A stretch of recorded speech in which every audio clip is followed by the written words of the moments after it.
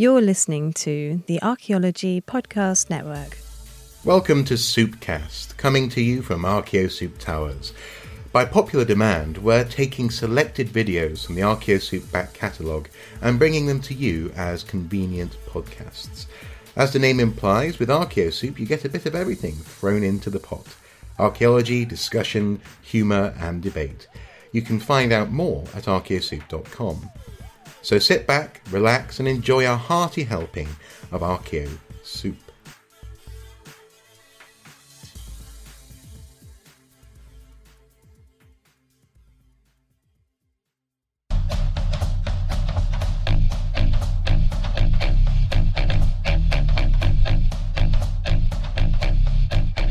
Hello and welcome back to Watching Brief for the week of the 2nd of August 2021. I am joined as ever by Andy Brockman, my co-host and stalwart colleague down in the storm-laden south, the internet-starved supposed capital of this country, where until very recently he was moving at about 2 or 3 frames per second. It was a bit like watching the Thunderbirds in slow motion. In slow motion, absolutely, yes. That just about gets there. But nonetheless, regardless of internet issues, our mission continues. Our Watching Brief does continue, and this week we have a slightly different serving for you. We're going to be examining our experiences at Petroaria Revisited, a community archaeology project that we were filming on for a couple of days, a couple of weeks ago in the East Riding of Yorkshire. And then at the end of this Watching Brief, there's a couple of lines of news that are probably worth looking at, and we'll have links to those below. One is actually an update on what the government did next regarding Stonehenge. And then, the government strikes back. So look forward to that at the end.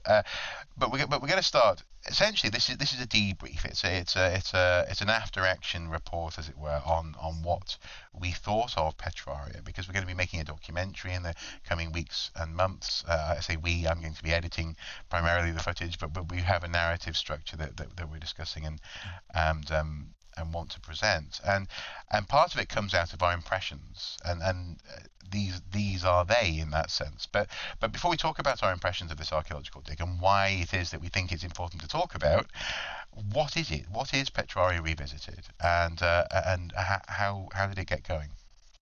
Okay, so people need to picture a small town about 8 miles west of the Port of Hull, modern Port of Hull, close to the Humber Bridge. It's on the north bank of the River Humber. Look south and you see Lincolnshire, and look north and you would see the rest of Yorkshire and important cities like York in particular. In fact, the river access to York comes past Brough-on-Humber, as it is now Petroaria, as it almost certainly was in Roman times. So it's a significant Roman centre. There were excavations there in the 1930s and then in the late 1950s and early 60s, which were, to say the least, tantalising. There were significant Roman walls, Roman military ditches, defensive ditches, and in particular, most famously, an inscription where a member of the local council paid for a new proscenium for the town theatre. And obviously a theatre in the Roman period has a certain amount of civic pride and status attached to it, which suggested that Petroaria was quite a significant Roman centre in the 2nd century when the inscription was created. So plenty of reason for archaeologists to revisit it. What they were revisiting and what we were looking at was an excavation on an open area of ground called the Burrs. And it's been an open area of ground for a long, long time. It's never been built on. It's now the local playing fields. And it is administered by the local Playing Fields Association. The Ellerton-cum-Brough Playing Field Association, yes. Absolutely. And this brilliant organisation, who aren't just interested in administering football pitches, decided that it would be a great community project to bring archaeologists back in to revisit those earlier excavations, see if they could find the theatre, that's the headline, but basically try and understand this really important site better using modern techniques, but critically having the work done not just alongside or to, but actually by primarily the local community. Yeah. And so all of this is stuff that we sort of hinted at in the project launch video that we produced a couple of months ago now, where there is this question about Petrovaria and its existence, where it exists. I mean, in that sense, the very fact that I never thought of there being a town there, a Roman town, never mind an important one.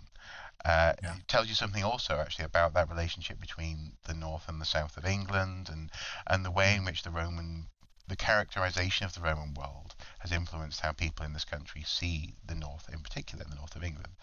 And so it had that sort of multi-layered element to it, which also crucially then brings in local people, because as an extension of this notion of north and south, often, for example, northern archaeological projects, they run the risk of, historically, not so much these days, but historically, of being maybe a bunch of professionals coming into a place and doing archaeology for them or to them, or prescribing what it is that local people should find important about their local history. This happens occasionally. Sometimes you might see it in, say, a TV production where it seems that yes, people get access to gardens or to plots of land that locals are able to do a little bit of digging in, but broadly speaking, the interpretation, the narrative, and the importance, the perceived importance of that narrative is shaped by the archaeologists primarily.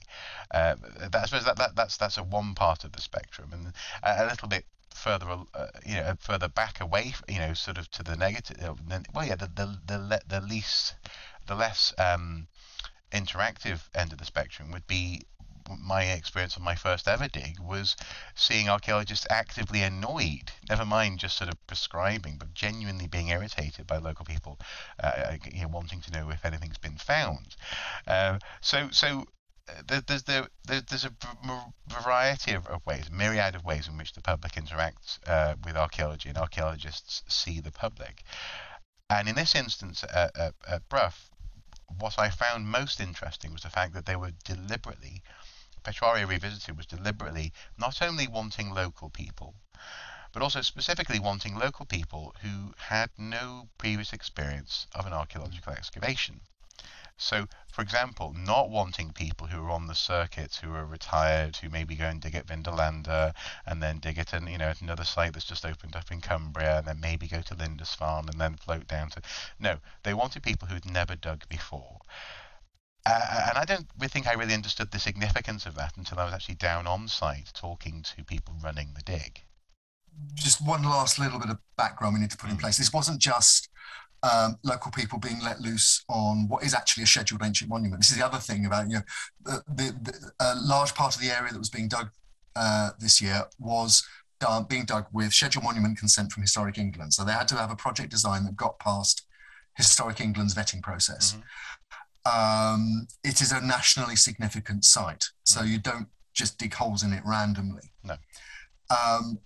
So the project was organised from the grassroots by the LSM Cumbria Playing Fields Association, who run the Burrs, but it was academically being supervised by Dr. Peter Halcombe from Hull University, and also James Lyle, again, another professional archaeologist, and there were professional trench supervisors who the local people were working to. So, it's not just giving local people a shovel and a trowel and saying, go get on with it, dig that. And I've seen a number of other projects where it's a matter of honour, really, that when you involve local people in the digging, you trust them to do all of the digging. So that, for example, the classic example is if you find human remains. And so an amateur digger, a non-professional digger, a non-experienced digger, uncovers some human remains in the course of opening up a trench, and they're immediately removed so that a professional can take over. Now, I've never done that. I would never want to do that, and certainly that wasn't happening on the site at Brough with Petrovaria Revisited, because the whole philosophy of the project was, as you say, they wanted people who'd never dug before, weren't part of the circuit. Now, I've been told this. So it was what I was expecting. And I'm very, very pleased to say that what I saw was that being carried through. So that, for example, we had people who had not dug before, excavating and sensitively and well with close professional supervision, but actually wielding the trowels and the toothpicks and so on. Small metal finds and a ritual pit of unknown function. So these things were being done by the 87% of the site personnel who had never done archaeology before in any form. That's an astonishing figure to me. But that's the figure from the project. 87% of the people taking part had never done archaeology before. Effectively, that's the workforce. The other 13% are the professional support staff.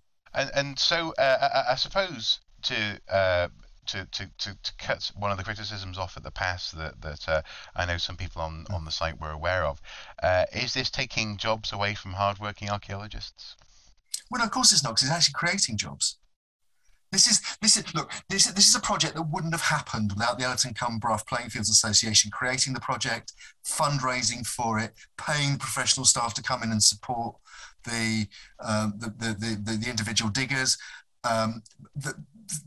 paying for the infrastructure, the security fencing, the shelters, the things as basic as the portaloos. This was something that was creating jobs to create knowledge. It was supporting the local economy by using local suppliers where possible for things like the infrastructure. It was being supported by the local branch of Morrison's. This is something that was reaching out into the community. You made the point about archaeologists being annoyed by people asking questions through a fence. This project was absolutely the opposite of that. The idea was, if somebody was walking across the burrs and happened to wander up to the fence and ask a question, not only did they get a question answered, they were then invited to come and look at some of the small finds that were being processed in public in the finds tent. And so on. So there's absolutely nothing hidden about this. There's absolutely we talk a lot at the moment about open access in terms of journals. This was open access archaeology.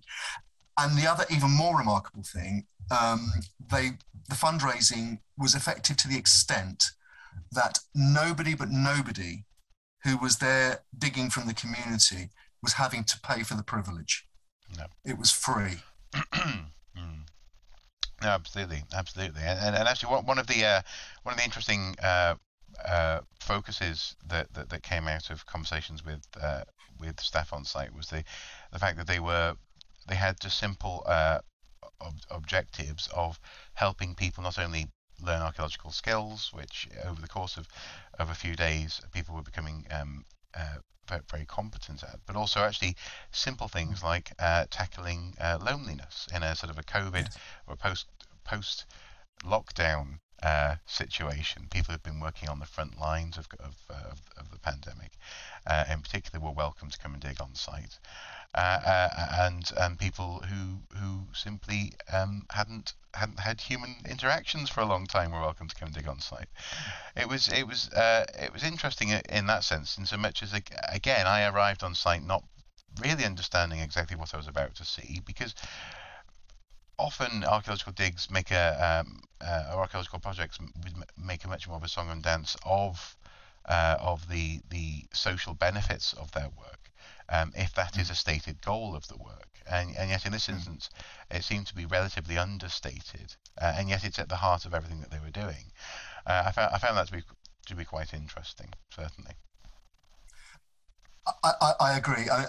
We're in the situation at the moment where we, as a profession, archaeology is looking for justifications, it's looking for reasons to be, it's looking for added value that it can offer to communities to justify certainly funding. Some people would argue even its existence as a professional sector, as a recognised entity.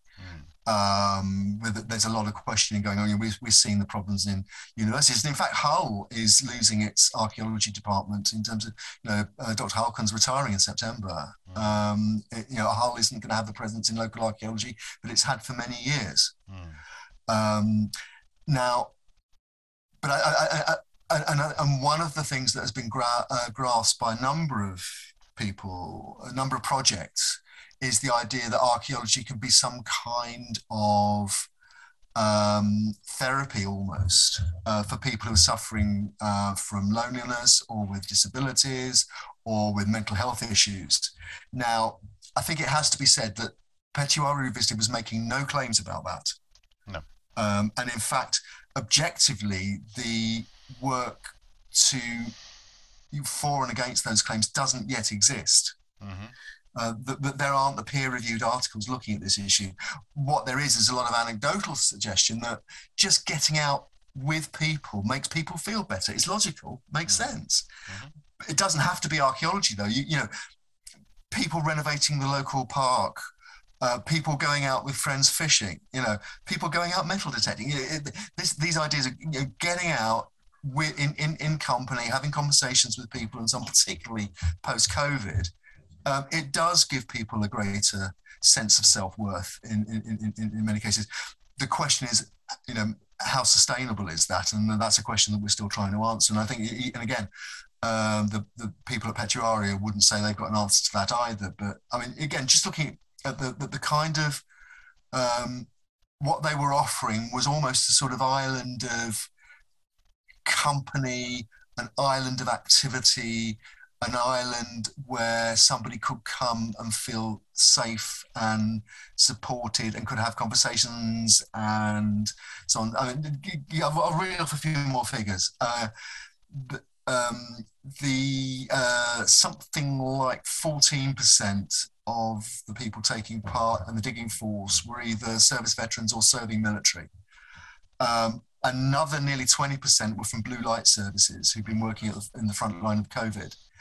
And 7% registered disabled, which again is brilliant, and astonishingly, and again this is only possible because the way it was funded and sponsored, so that people taking part didn't have to pay. 37% of that digging force, those community volunteers, were on benefits. Right. Yes. Yeah. It's astonishing. Exactly. Yeah. Which is a whole demographic that the archaeological voluntary archaeological positions don't normally reach, no. for the most part. No. Whether ironically enough, archaeologists themselves are more often than not the people on digs who are on benefits. That's a whole other conversation, isn't it? You could certainly argue that everybody working professionally in British archaeology is subsidising the profession in terms of the pay and conditions that they accept. Yeah. Well, you could do. Yeah, certainly. Okay, great. Well, so that's Petuaria. What are the news lines that we're going to be covering this week then? What should people be aware of and be taking a look at when they can? It's a bit of a crunching gear change from something that's really sort of quite idealistic and arguably is a model for at least the kind of community archaeology going forward, to get back into the nuts and bolts and granular legal detail of planning applications and so on. But the two news lines this week, really, one is a follow-up to last week, and that is that Highways England have issued a press release in response to the High Court quashing the planning consent for the A303 Stonehenge tunnel and upgrade across the Stonehenge and Avebury World Heritage Site. They have basically said that they're waiting for the Department for Transport to consider its options, which we already knew. They haven't. The government haven't yet said if they're planning an appeal. But then last Wednesday, David Bullock, who's the project manager of the scheme for Highways England, said that the procurement process is very much live. He said, while we have to wait for the Department for Transport to consider its options, in the meantime, we're continuing with the process to appoint a contractor for the main works phase of the scheme. We've now paused our plans to carry out early preparatory work, but the procurement process is very much live to ensure we maintain programme timescales as best as possible. And then he added, Highways England still believed it was the best solution to ongoing issues on the A303 past Stonehenge that had been developed after long and extensive collaboration with stakeholders. Now, the judge disagreed with that. He said that the government hadn't looked at enough alternatives in enough detail. alarm bells were ringing with the campaigners because, first of all, to be carrying on, and say you're carrying on in the face of a judge saying what you were doing was unlawful, is a bit, it's not a good look.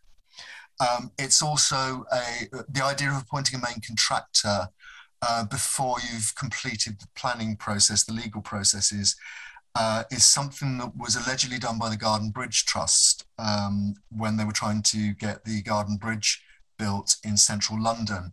The idea is that you appoint a main contractor and the contract that you give them has penalty clauses for cancellation.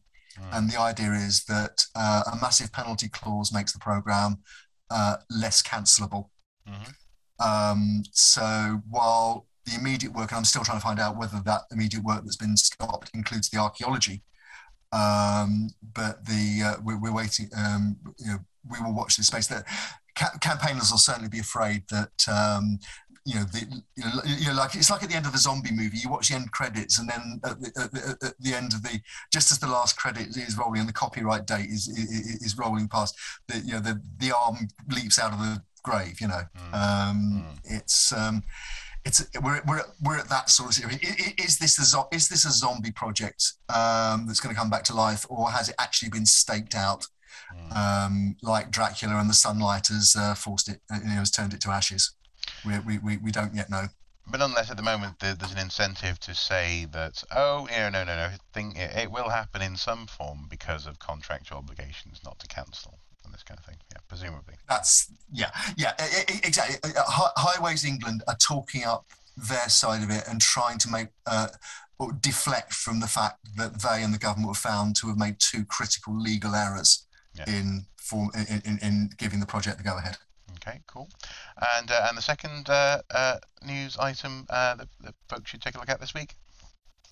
It's another planning story, and it's another planning story that's been going on for some time. It's the ministerial go-ahead for a National Holocaust Memorial in the gardens next to the Palace of Westminster, next to the Houses of Parliament.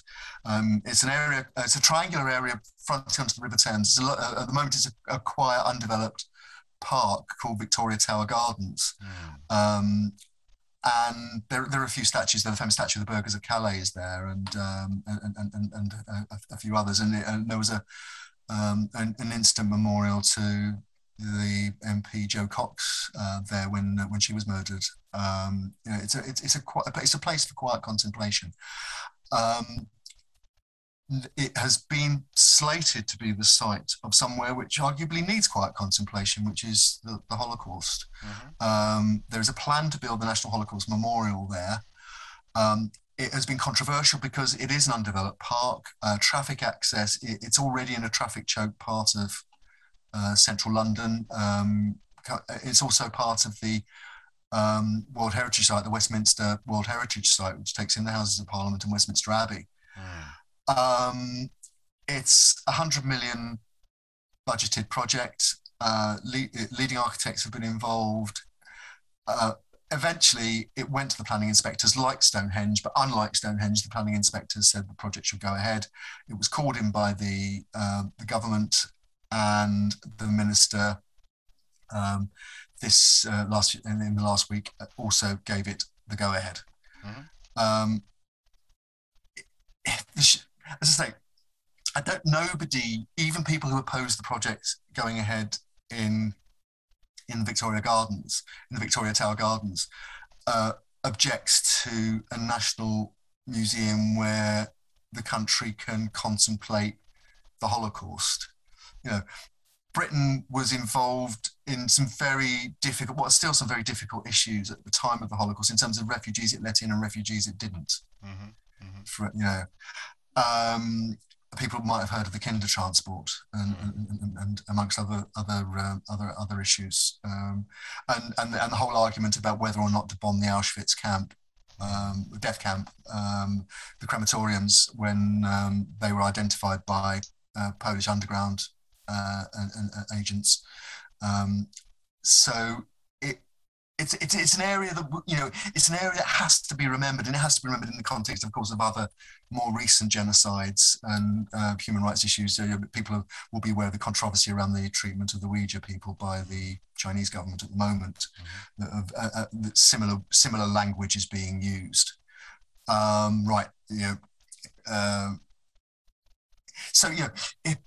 It's an important issue. The argument is whether this was the right place. And I'll just leave you with a couple of thoughts, really. I mean, we've got some links below. People can go and investigate this for themselves.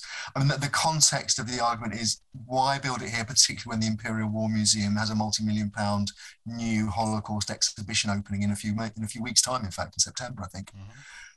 And is there a more appropriate site? Marie van der Zijl, who's the president of the Board of Deputies of British Jews, said that, "I'm proud that the memorial is being built in the heart of our country so it can be visited by millions. I know that long after I and the other survivors are gone, the UK will continue to remember the Holocaust and learn what happens when hatred reigned." And she put it in the context as well of the persecution of Roma and gay and disabled people, and said that the memorial will also speak to that. At the same time, Crossbench peer, that's a non-party affiliated peer, member of the House of Lords, Ruth Deach, Baroness Deach. Her father fled Nazi persecution, and she said that the public inquiry raised serious concerns about the plan's impact on the heritage and a valuable public park, as well as raising issues of flood risk, security, and damage to mature trees. Those are the practical objections that were raised to this project. And then she said, "We passionately believe that the Holocaust should be remembered, but we believe this is an ill-considered and damaging proposal. It'll do a disservice to victims and survivors and little to enhance understanding and respect." Two opposing views there from people with similar cultural investments in remembering the Holocaust. It's a really knotty one. People will come up with their own conclusions, and there is still the possibility that the opponents of the scheme, say Victoria Tower Gardens, may appeal the ministerial decision and seek a judicial review, but we don't know. It's probably more likely than not that the project will now go ahead. Yeah. Okay. Well, that's something else to keep an eye on, I guess. And as you say, there's not. I can't think of many people who would object to the notion of the memorial, but it's just where it goes and the impact of it that there's now the question. I suppose that's it for the week. Thank you guys for watching. Next week we will return with whatever archaeological news takes our fancy. And until then, do take care. Bye bye.